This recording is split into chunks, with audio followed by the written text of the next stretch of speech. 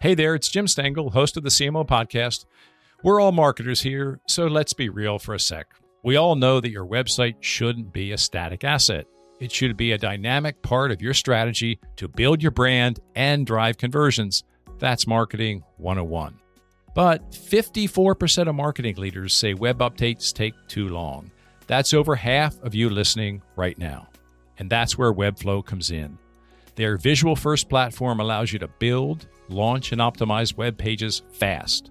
That means you can set ambitious marketing goals and your site can rise to that challenge. Learn why teams like Dropbox, IDEO, and Orange Theory all trust Webflow to achieve their most ambitious goals today at webflow.com.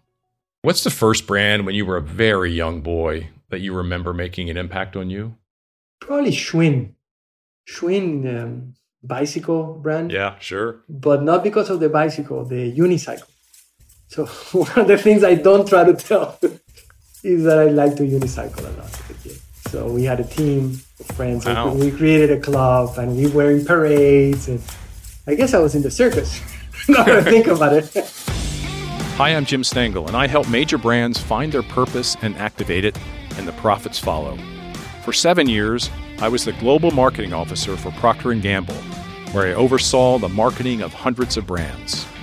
You may not know it, but the CMOs, the chief marketing officers of all of your favorite brands, are trying to connect you with your favorite products and services through purpose. And on this show, I delve into how they do it.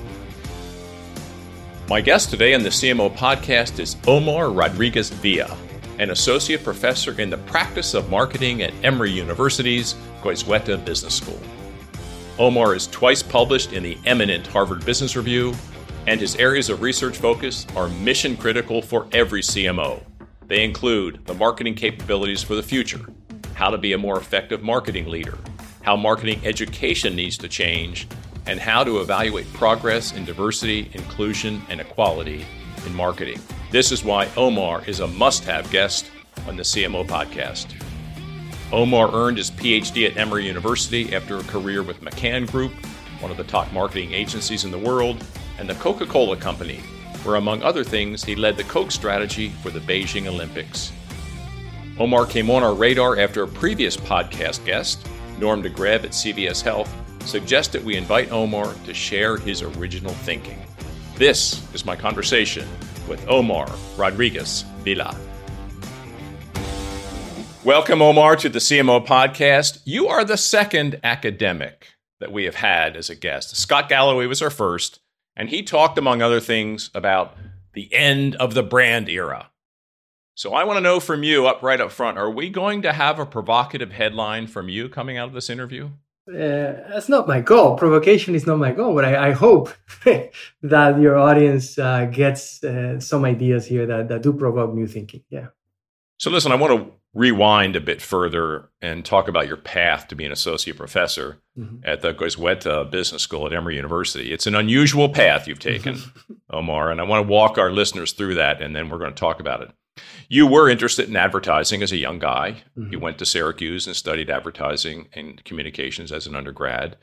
You then went to work for McCann, a top marketing ad agency worldwide, then flipped to the client side with Coca-Cola in Latin America, back for your MBA at Kellogg, which you've just talked about, brief stint in consulting, back to Coca-Cola for 7 years, 3 in China, before leaving corporate life in 2008. Which is interesting. It's the same year I left P&G to do something more independent. Then PhD at Emory, faculty at Georgia Tech, back to Emory, where you become really an amazing thought leader and researcher in marketing, which we're going to unpack in a few minutes. So could you share with us what was the revelation that sprung you out of corporate life into academia back in 2008? Has it been everything you had hoped? Did you ever have second thoughts?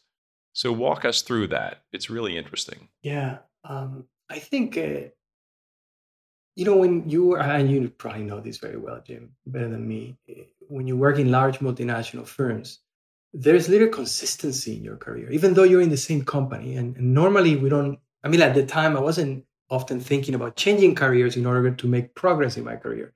I was always thinking, okay, how do I make progress within this company/family that I feel like I belong to, which was Coke.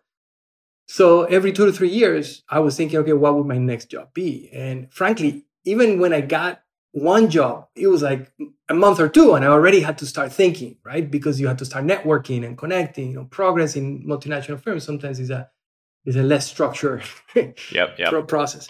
And that continued until I got to China. And China was a transformational experience for me. It opened my eyes to so many things. It was like moving to a whole different world, right? The world, the marketplace was so different. The rules of the game were so different. But at the same time, it also helped me realize that as I progressed in my career, I was moving further away from the things that I was most interested in. And I didn't realize what I was most interested in until I stopped doing it. So my passion was primarily for understanding how things worked and sharing that understanding with others. So when I worked in the global role as the head of IMC for Coke, I was charged with creating a model for what integrated marketing communications was going to be for the company. So I had to understand how that worked. And then I was charged to helping the business unit operationalize that model. So then I had to share with others, right? In a way that was really about them, not about me. It was about them and achieving better outcomes. I didn't see it that way at the time, but those were the ingredients in the dish that I was so thoroughly enjoying. And that was not what was required of me when I was in China. It was something else. It was managing a P&L and, selling and moving fast and launching programs. There was no time to understand why things work or didn't work. It was just, there was only time to do. And it was something I also enjoyed and I learned tremendously. But it also helped me realize this is not where I want to be. This is not where I'm internally, personally thriving. Like I'm not enjoying this as much as I did the other time. So I started searching for options. And I realized that, within the company, there were not many options that had the traits that I was interested in. So I went to a program called the PhD Project. And the PhD Project is an institution that was developed to promote more minorities into academia. It won't surprise you that our representation, both of Black and Brown and Hispanics in academia, is very small, particularly in business. So I went there with a curious mind and saying, could this be? And it would just blow my mind when I heard, and I remember distinctively talking to a faculty member. He was probably in his late 70s. But the sparkle in his eyes were still shining when he was telling me what he cared about, what he was doing, what he was excited about. And I'm like, you know what? This line of work is the work of a lifetime, right? Because you could be doing research and teaching, for a long time, as long as you want, as long as you're still interested. So there was something in that, and also the ingredients I just mentioned, that really gave me the courage. I would say that's it. Gave me the courage to try to cross that bridge because, frankly, I had no idea what I was getting into. There was nobody in my family that has been a professor. I didn't know. I went to talk to 2 professors at Kellogg when I was there. I had seeds of this curiosity back then, and they didn't give me encouragement. They told me this job is terrible. The pressure is insane. Run away. And I'm like, really? Okay. But to your last question about regrets, I will say that the first 6 months when I left Coke and I was sitting in a classroom studying, advanced statistics and these other things, and, without taking notes, I was definitely looking backwards more than forwards. I was saying, oh my God, I had just had the birth of my second daughter.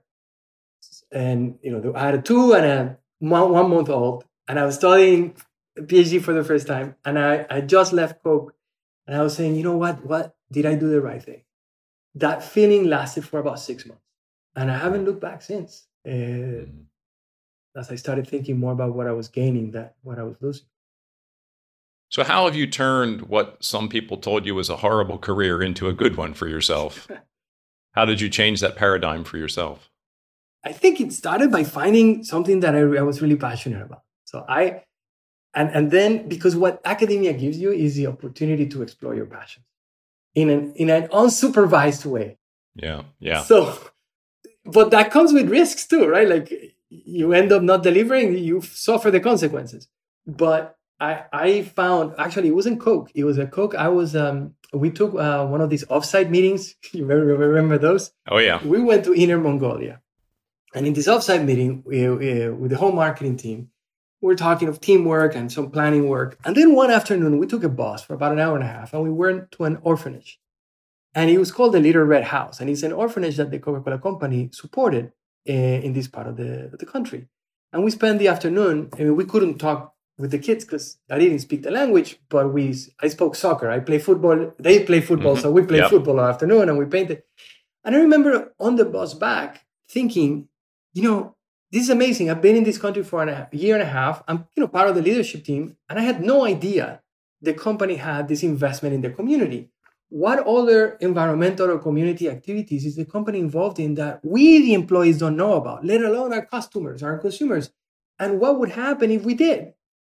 And I started that planted that seed of this intersection between societal benefits and growth, which I'm still pursuing today.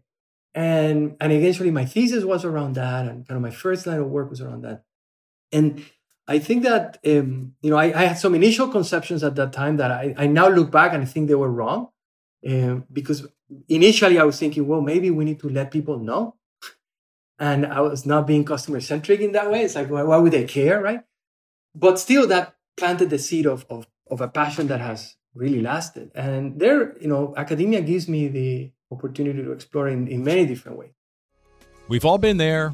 You spend millions of dollars each year driving traffic to your company's website, and then the results come in and they're just not what you hoped.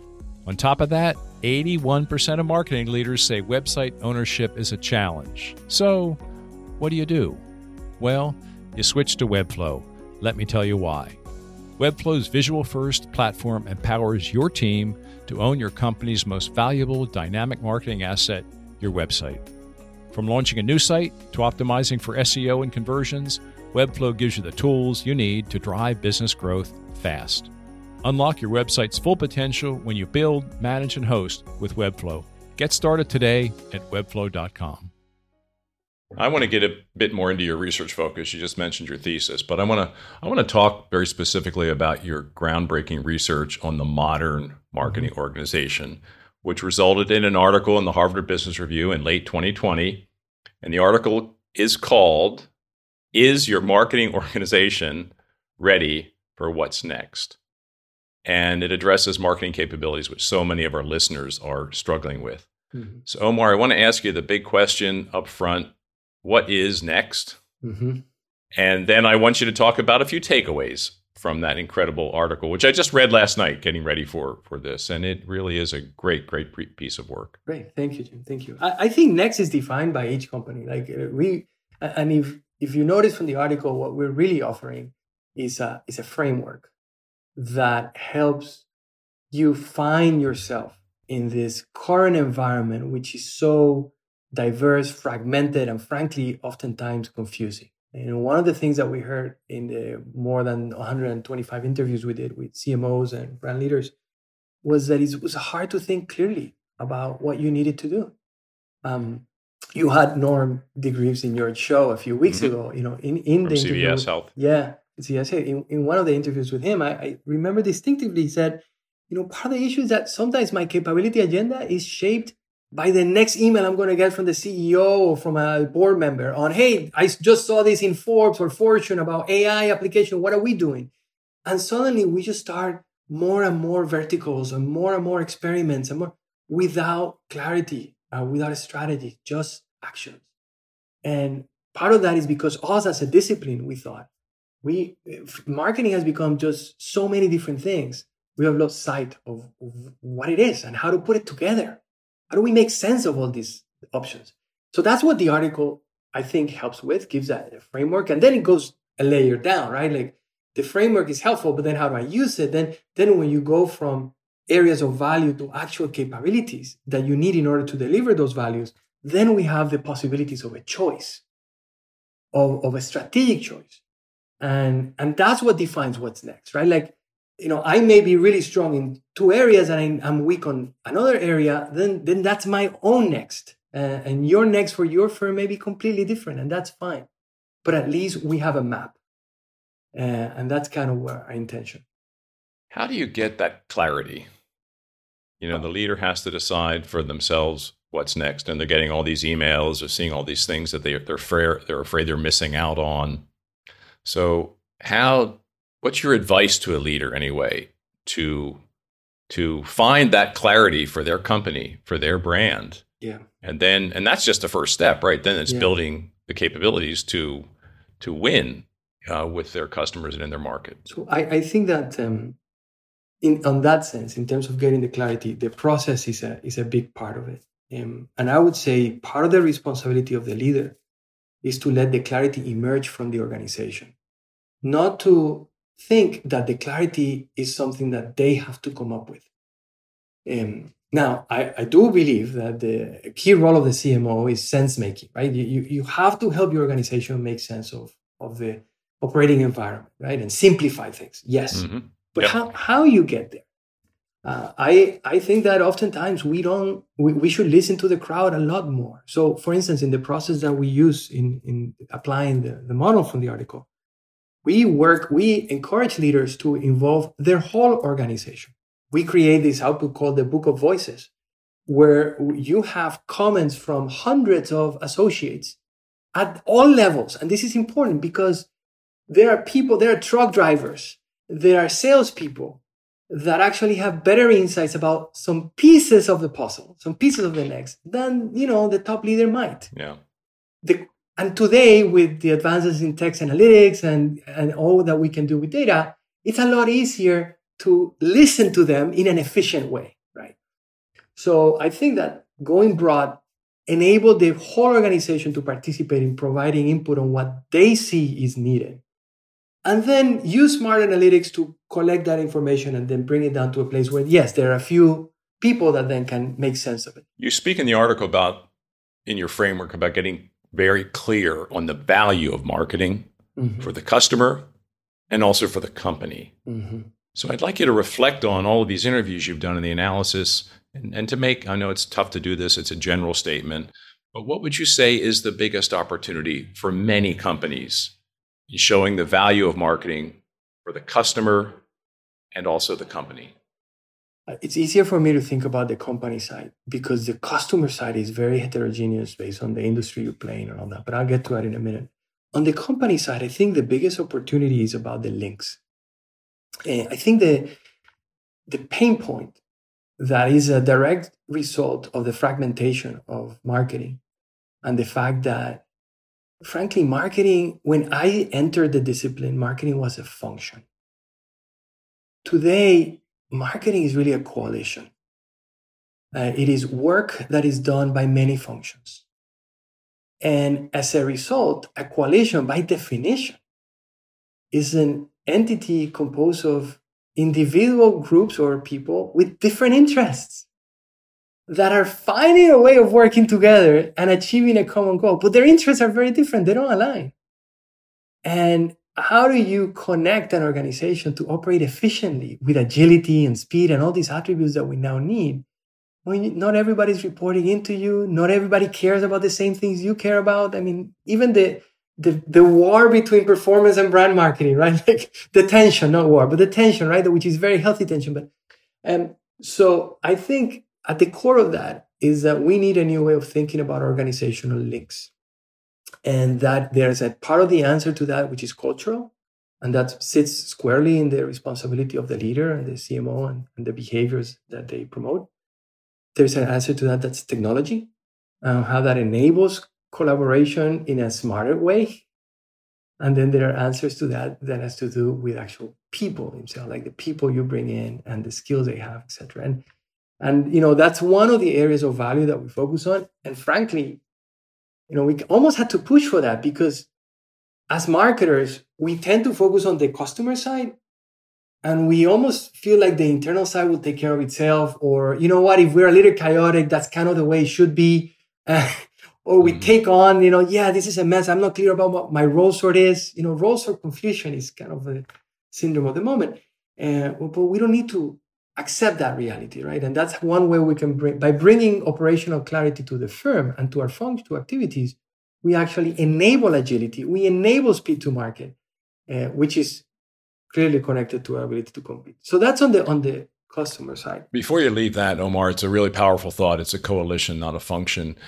I recently listened to Antonio Lucio's great speech when he left his career, and he talked about technical leadership and personal leadership. And he speaks a lot about the opportunity to lead from the middle. So in building a coalition and leading a function, what do you think is the most important skill a CMO needs? Or where do they need to focus their time to do that well? Yeah, I think that two things come to mind. One, I spoke about sense making before. I think meaning making is another one. And I know this is something that's kind of very central to your work. The CMO needs to, his or her organization, I think, to operate at its best, needs to be an organization that has a clear why. Because why are we doing this thing? It cannot be just to make more money. We know that if we're in the private sector, we know that's core, but it's not the only. And the CMO's job is almost to manage that tension and say, you know what? Yes, we need to make more money and more profit, but our unique role, because of we represent the customer. This is about human beings that we're serving, not just products we're selling. We are trying to we need to articulate our purpose in this company, in this enterprise, through that lens, and giving the organization a more clarity on what that ultimate reason why is. So that's one, and sustaining that and bringing that to life, not just putting it in PowerPoint, right? I think the other one is what I call gravity. See, gravity is a skill, and it's about leading from the middle in a way, and it's about bringing people together, but almost creating the conditions for people to want to come together. Not about you telling them, but thinking structurally, design, like how do I structure projects? How do I structure briefs? How do I structure incentives? So that this organization wants to come together. Not that I'm forcing them or that I'm requiring, like nudging almost, right?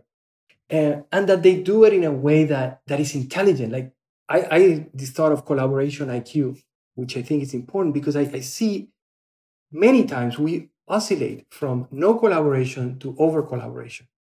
Meetings with 25 people sitting there, nobody's saying anything for 2 hours, right? That's over collaboration. And then meetings where there's only 3 people and the other, well, we need to be a lot more flexible on how we collaborate. But going back to the point of gravity, I think that speaks to creating initiatives and creating programs and allocating resources in ways that address the needs of more people in the organization. So I think those two things, like promoting gravity, building gravity, and giving meaning, to me, I think enables those links better. Now, the customer side of it, which is more complicated, but you make a strong statement in your work and in the article in HBR about the importance of being clear on the value for the company, which we've been talking about, and the value of marketing for the customer. So what do you think is the biggest opportunity for many CMOs in that space? If we take a kind of a longitudinal lens to your question, and we think about creating customer value, a lot of our efforts as in marketing has been on creating value through better performance products, like for a long time, right? And it's not P&G knows that very well. Yes. You guys invented the jobs to be done idea or perfected it. And that is not going away. That's there. The question is that sufficient, right? And I think that particularly because of technology, performance has also been augmented now by convenience. And convenience, performance, our view on performance was specific to the product, like how well does my detergent clean? convenience goes beyond that, right? And it starts moving you into the experience, like how easy it is for me to buy, acquire, dispose, right? But technology, and if we think about a lot of the way technology has touched consumer products and services, it has been through that lens. It has made it easier for us to take a flight or find a hotel room or find a taxi cab or whatever. And now get information about the condition of our teeth with smart toothbrushes, etc. So it's been increasingly about convenience. So I think of performance now being improved by convenience. I think what we haven't quite gotten to, some have, but we haven't quite gotten to, is the third layer, which I call consequence. So consequence is, all right, so you're able to sell that product and sell that package. What happens to that plastic bottle after you dispose it? What actually is the cost of those ingredients once you consume them every day for 3 years? Is that good or bad for you? What happened with the carbon emissions necessary to deliver that product the next day because you couldn't go to the store, you couldn't wait 3 days? And see, there are many issues that I think, generally speaking, we would call sustainability related, that are externalities of the work we do in business and in marketing, that we have yet to incorporate in the way we think about value creation. We have incorporated them in the way we think about responsibility. And we talk about things like CSR and all those things. But I think that's not enough. I think, frankly, because there's value to be created, particularly in a growing segment of consumers that are beginning to look at those features as really choice decision criteria. And Jim, the moment that happens, that falls squarely into our world of marketing, right? If issues of environmental or social issues are decision criteria, then they're product benefits, then they're part of our job. And I think part of the problem is that issues of sustainability and the consequences of your product have been initially, for the past maybe 10 years, 15 years, framed as not a growth conversation, but a reputation conversation, as a responsibility conversation. And I almost sat back and saying, with envy, frankly, at those that have framed the digital transformation, because digital transformation was framed through the lens of economies of scale, speed, competitiveness, growth. That's the language of resources. But the sustainability conversation was framed through green and being good, and that's not the language of resources. Those are not the topics that are discussed in the growth meetings. So we need to reframe that. We need to talk about market disruption. We need to talk about innovation and growth when it comes to consequences. And so I think that that's the next level. So what kind of companies are you admiring in that space now? I mean, I'm thinking about General Motors when you say that. I'm thinking about Unilever. I'm thinking about the old stalwarts like Patagonia. Anyone else that you think is standing out in the space? Yeah, I think that you mentioned two very important contrasts there. So Patagonia is what I would call a native, right? They started this way. And that is great because they provide a model. But the problem is that the largest segment of the economy is not composed of those brands, of those companies. Sure. Overall, they tend to be small. So it is the Unilevers of this world, the P&Gs of the world that really can make a material difference. So seeing a legacy firm like Unilever transition is exciting. I think I follow companies like Chipotle. I admire what they have done and what they are beginning to do again. They took a hiatus for product performance reasons, right? So this is not a one versus the other. They dropped the ball on performance. They had to go back to the basics. But if you go back to how they became one of the fastest growing restaurants in the US up until 2014, part of it was competing on the basis of sustainable agriculture. And when they talked about the emission of better food at that time, it could be perceived as an issue of CSR, but I saw it as a market disruption. Because the question is, what could their competitors do if they begin to grow on the basis of their ability to deliver their products via sustainable agriculture supply chain? See, Moe's and Taco Bell, they couldn't match that. And what do we call a new player that comes into a market and displaces the incumbent in a way that the incumbent cannot respond, at least in the short term. That's disruption. So to me, what Chipotle did was market disruption using sustainability. We need more like that, right? And clearly demonstrated a tremendous ability to find growth in the market as a result of it. Right? And they have their, as you said, they're newly resurgent. They have a great leadership team. They got back to that core idea. They build that into their value proposition. It's a great example. Yeah, and the Super Bowl ad, I was celebrating it. Yeah. Because I was like, all right, they're back. They took 5 years, but now they're like stable enough. They're gonna, supercharge that ambition. What would you say is the key to success for today's CMO? If you said data, you wouldn't be the only one. At Deloitte, however, we believe data is only half of the equation. The other half, story. Because data is the language of business, but story is the language of humans. And we believe the most successful CMOs know how to harness the power of both data and story. To learn more about Deloitte's CMO program and how we can help today's CMOs succeed, visit cmo.deloitte.com. Omar, I know you would never do this, but if you somehow did get thrown into a big CMO job in the next month, what would be your 100-day plan? See, I remember when I went to China, I asked one of the people I admire the most at Coke, his name was David Brooks, not the New York Times comment writer, but different, same name. And he became the division president of the China business later. And he gave me a great piece of advice, which was, Omar, you're coming to a company that has the same name, but you're not coming to work in the same business. Right? This is the Coca-Cola company in China is very different to the Coca-Cola company in other places around the world.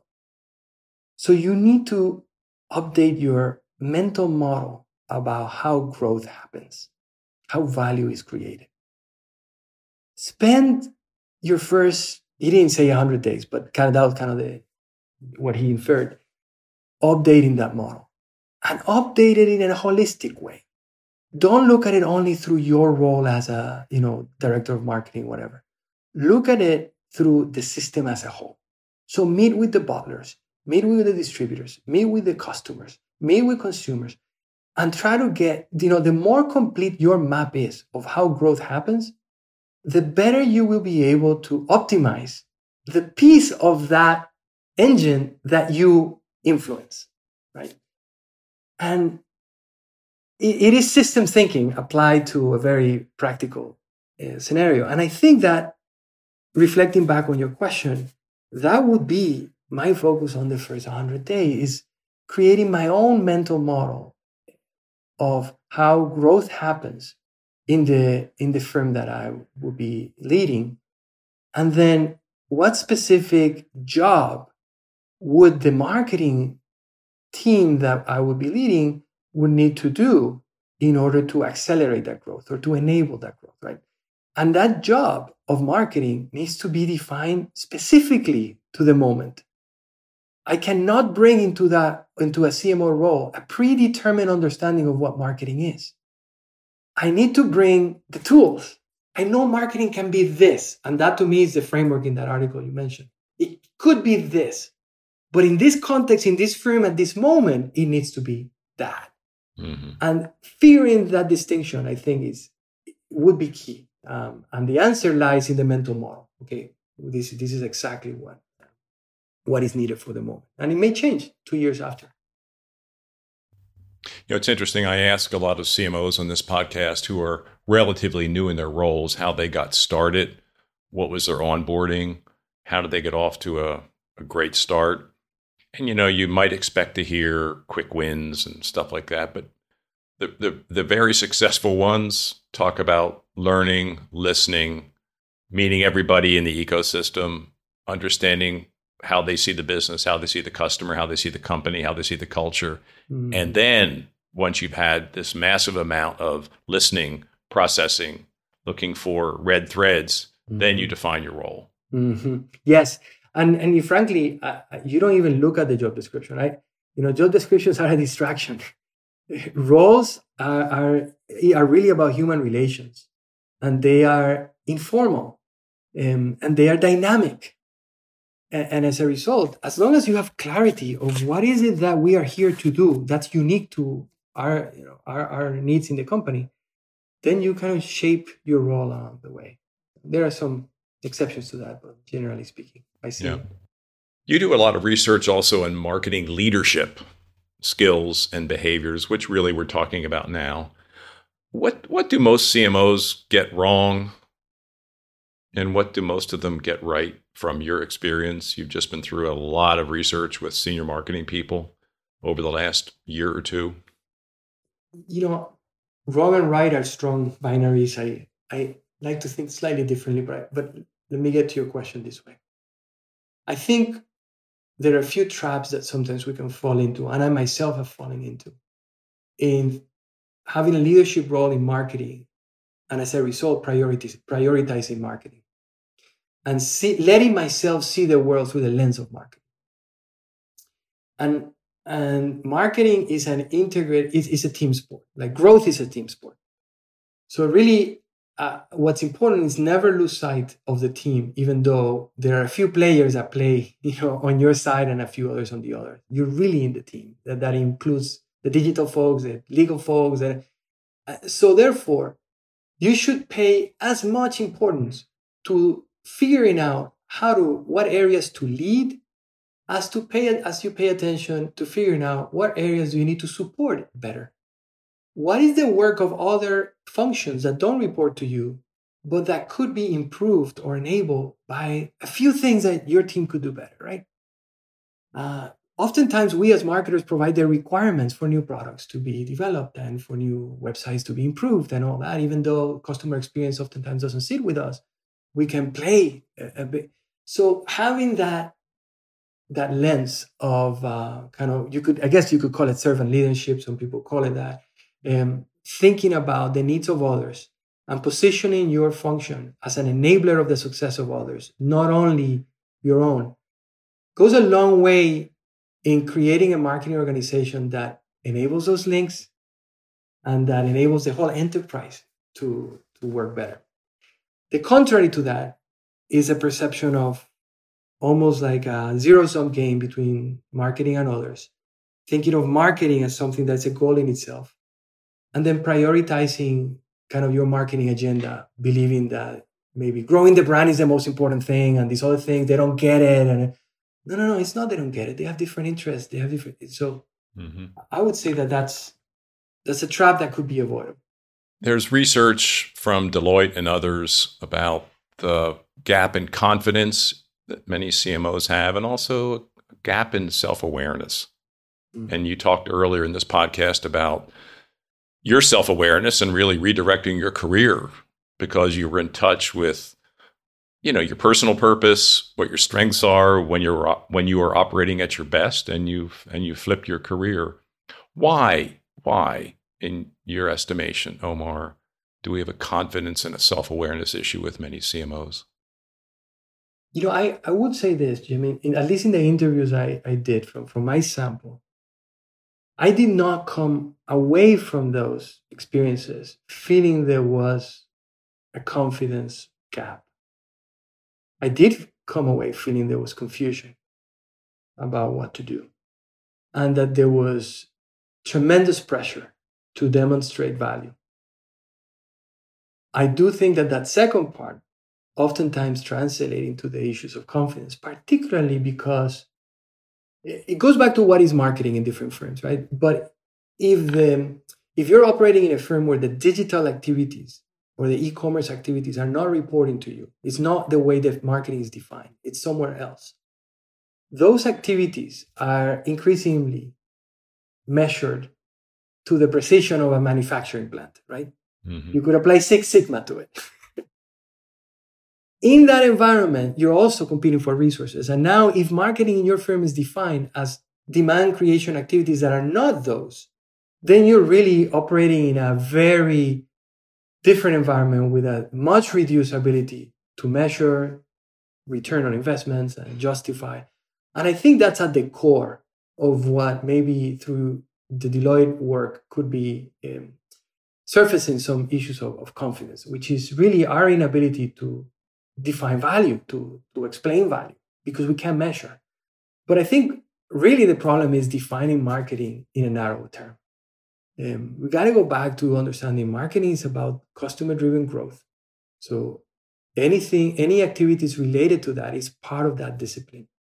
And there are different combinations of activities that are necessary, but they're all part of the same end goal. That's my take. Now, in terms of the confusion, yes, that is there. I think it's momentary, though. I think it's a phase as we are all trying to figure out how to leverage this new environment. Hey, the last area of your research and interest that I want to probe before jumping into the lightning round is this area of DE&I, diversity, equality, and inclusion. And from what I understand, you're working on developing standards for evaluating progress in this area. This has obviously gotten a spotlight in the last year for all sorts of societal reasons. Companies, I think, have more resolution than I have ever seen in making a difference here. I think it's going to stick. But again, there's lots of people wandering, trying things, a bit confused, a bit unsure of their direction, uncomfortable with certain conversations. So what are you learning, Omar, that could help our listeners out there who are genuinely trying to make a difference in the diversity, equality, and inclusion in their company and in the marketing function? Yeah, I think I'm glad you brought that up. Yes, this is a project that started last summer, and it's building on work we have done in the past on other social issues, but we're now centering on issues of race. And really the goal is to define what is an anti-racist brand. What is an anti-racist brand? Using the term anti-racist really the same way that Ibram Kendi uses it in his book of How to Become an Anti-Racist, right? I think that, and in fact, that book is one of those books that changes lives, and it certainly had that impact on me. But it made me realize the difference between just standing still and being anti something. And when you then start exploring what is an anti-racist brand, we're basically looking at 3 areas where a brand, through their commitments or through their actions, can actually promote practices that advances equality in society. The first one, and the one you alluded to and has received most of the attention, is the internal practices. So those are employee, not only in terms of recruitment, but primarily development, right? Representation across all levels, right? And there's a lot of changes happening there, structural changes, creation of new positions, new accountabilities, new reporting, all of it good. A lot more needed, yes, but wow, this is great progress. Second area is community relations. So when brands donate money to nonprofits, or when the managers sit on nonprofit boards, how are they helping?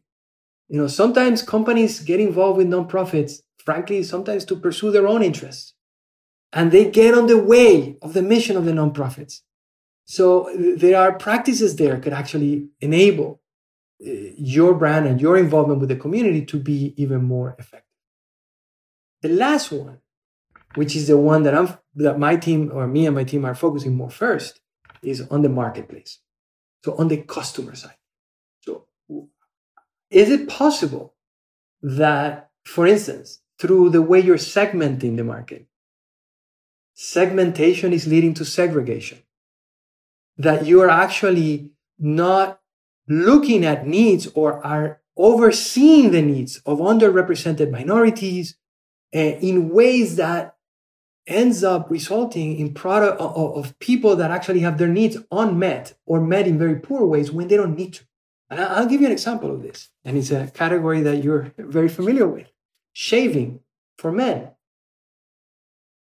Why would Bevel needed to come out in 2015, 2014? Right. Why wasn't Bevel created much earlier by the Gillette company? And then eventually, for years, Men with curls and curly hair had to use depilatory creams and other solutions, right? And then Tristan Walker comes along and said, you know what? There's an unmet need in this market. Yeah. And there's an opportunity. So and P&G eventually bought that brand. Yes, right? Exactly. So we're focusing on that part. Well, what is it about the marketplace practices through your branding, your communication, your pricing, your distribution, your product design that could be either promoting or actually contributing to opportunities for greater equality? What will happen with this research, Omar? When will we expect to see something that we can all look at more thoroughly? So we have two intentions. One is an academic goal that's led by one of my co-authors, Dion Nickerson. And she's really focused on, she's at the University of Indiana, and she's really focused on this space. And she's taking the lead on that. And we have another goal, which is to turn the research into a tool. So I think if we focus on practices, right, not promises, then if we can turn the research into practices that then enable managers and leaders to say, okay, which of these practices do I have? Which ones I don't have? You see in their Jim almost the genesis of a maturity model, right? Okay, so how developed am I on this? By area of action, internal, community, and marketplace. You put all those three together, I have a sense of, if I really want to make progress on this space, this gives me a sense of where I am today and where I could go next. And why we centered on this is because we spoke with a lot of managers last summer as these issues became very salient. And we realized there was a lot of good intentions. People were not clear about what they could do other than just posting social media that they care, right? Like, what else can I do? What else should I change? And that requires more visibility to the systems and to the practices that many other people have taken. Omar, this is a fabulous discussion, but I want to move into the lightning round. You worked on Coke's strategy for the Beijing Olympics, which we talked about earlier. What was the craziest day in that experience? When we were a year out to the Olympics, let me stand back a little bit. The Olympics were, a big part of it was a celebration of China's progress. It was the way a lot of the Chinese people spoke about it was almost like a coming out party. Like, listen, we're opening up and we're demonstrating to the world that how far we've come and how much we have to offer. Well, they've always had a lot to offer as a society, but more recently through their economic development. And we wanted to be part of that celebration. And one of our strategies was to embark on to almost fuse marketing and art and partner with a lot of artists in China to find different expressions of what that celebration looked like, which resulted in a billboard campaign that had more than 100 executions. And they were all different, following the same framework, all highlighting different aspects. And I remember when that hit the streets, it was like nothing I have seen. And I remember just jumping in a cab and being on the cab for about an hour and a half, just driving around Shanghai, just taking in what, the impact. It was like an art exhibit in the streets, free to the public. At least that's how we conceived of it. And it was joyful, and it was very celebratory, and it was something that I think a lot of us were proud of. And it was so different that, I don't know, I found it to be quite special. Very on brand for Coke. Yes, it was really pretty much in line with what we were trying to use the Olympics for. And we ended up creating a book with all the expressions and all that. But yeah. What's the most interesting question a student has asked you? It's not as interesting to me, but I understand why it's interesting to them. A lot of them don't understand why I'm in academia. So they ask, why did you change? And maybe why did you change so young? Because I think there's a lot of us in industry, and because I've spoken with enough people that say, you know what, I would love to teach, I would love to give back. And, a lot of us, but we almost see it as something we will do later. Yeah. And And that's a problem, Jim, because, where are our next generation of leaders are going to come from if we don't have motivated people in all parts of their journey, right? And I'm not saying that the current academics are not, they are. Anyways, I find that the fact that they find my change so puzzling, I find it interesting from that perspective. And as I said earlier, it's a change I have no regrets over. Have you ever given a lecture that's really bombed? Oh, yes. Very, very many. Yes. And normally when I give lectures that bomb, is either one or two things. It's a lecture about something that I don't feel I know well. Mm-hmm. Or second, it's a lecture about something that I'm not passionate about. And the good thing is that those two things I have some control over. So I try not to give lectures about things I don't care. Yeah. And I try to... It's good advice for everything. Yes, because your passion, shows up. It shows up the moment you start talking. And it comes, if you choose to speak on something you're passionate about, you're just going to be naturally better. Yeah. What are you reading now or watching or listening to that is helpful for you, useful, entertaining, educational? Yeah. Reading now. So we spoke about how to be anti-racist. That I finished that over the December, kind of November period. This book, it's not new. Winners Take All. I found it eye-opening. And it's a criticism of the CSR kind of idea, right? But it's one of the best argued criticism from the standpoint that it really explains why is it that the current approach, where the large firms or the high-tech firms are trying to solve society's problems their way, why is that actually preventing progress? And why is the culture that's promoting thought leadership at the same time reducing the role of critics? And why critics are so essential, right? And that's why I love people like, Ibram Kendi being one, but Marion Nestle, for instance. When I was at Coke, Marion Nestle was a nutritionist at NYU and a strong critic of the big food industry, okay? But I read all her work. I thought that she was a necessary tension if we wanted to be a better company and if I wanted to be a better marketer, because she spoke to the consequences in a way that we were not exposed to. And I think that that's the role of the critics. And that's what this book by Anand Girindaradas, I think is his last name, it does so well. And it honestly, it kind of challenged my own ways of thinking and helped me think about the role of companies in this issue of sustainability in a new light. So I found it quite useful. Okay, last word to you, Omar. Anything for me before we sign off? Well, all I can say is first, thank you for the opportunity to be on your show and to speak to you. You're an inspiration to many of us in the discipline. We followed you since we were kids, and we've seen a lot of your work, both at P&G and admired it at P&G, and then even more after you left. I think the path you are setting for yourself is leaving a trail of clarity for many other people on what they can do after they leave, a big job, and how to turn their careers into something that continues to be of great impact. So thank you for what you're doing, and keep opening the doors for other, maybe that shed the light on issues that we're not paying attention to. I'm glad you asked me about the NI, all the things that we're overlooking. That would be great. Thank you, Omar. That's a great inspiration. This has been a very thoughtful conversation, and beyond that, extremely helpful for our listeners, I am sure. And thank you for sharing your experience and your personality and your personal purpose. It's been really wonderful. Thank you for the opportunity.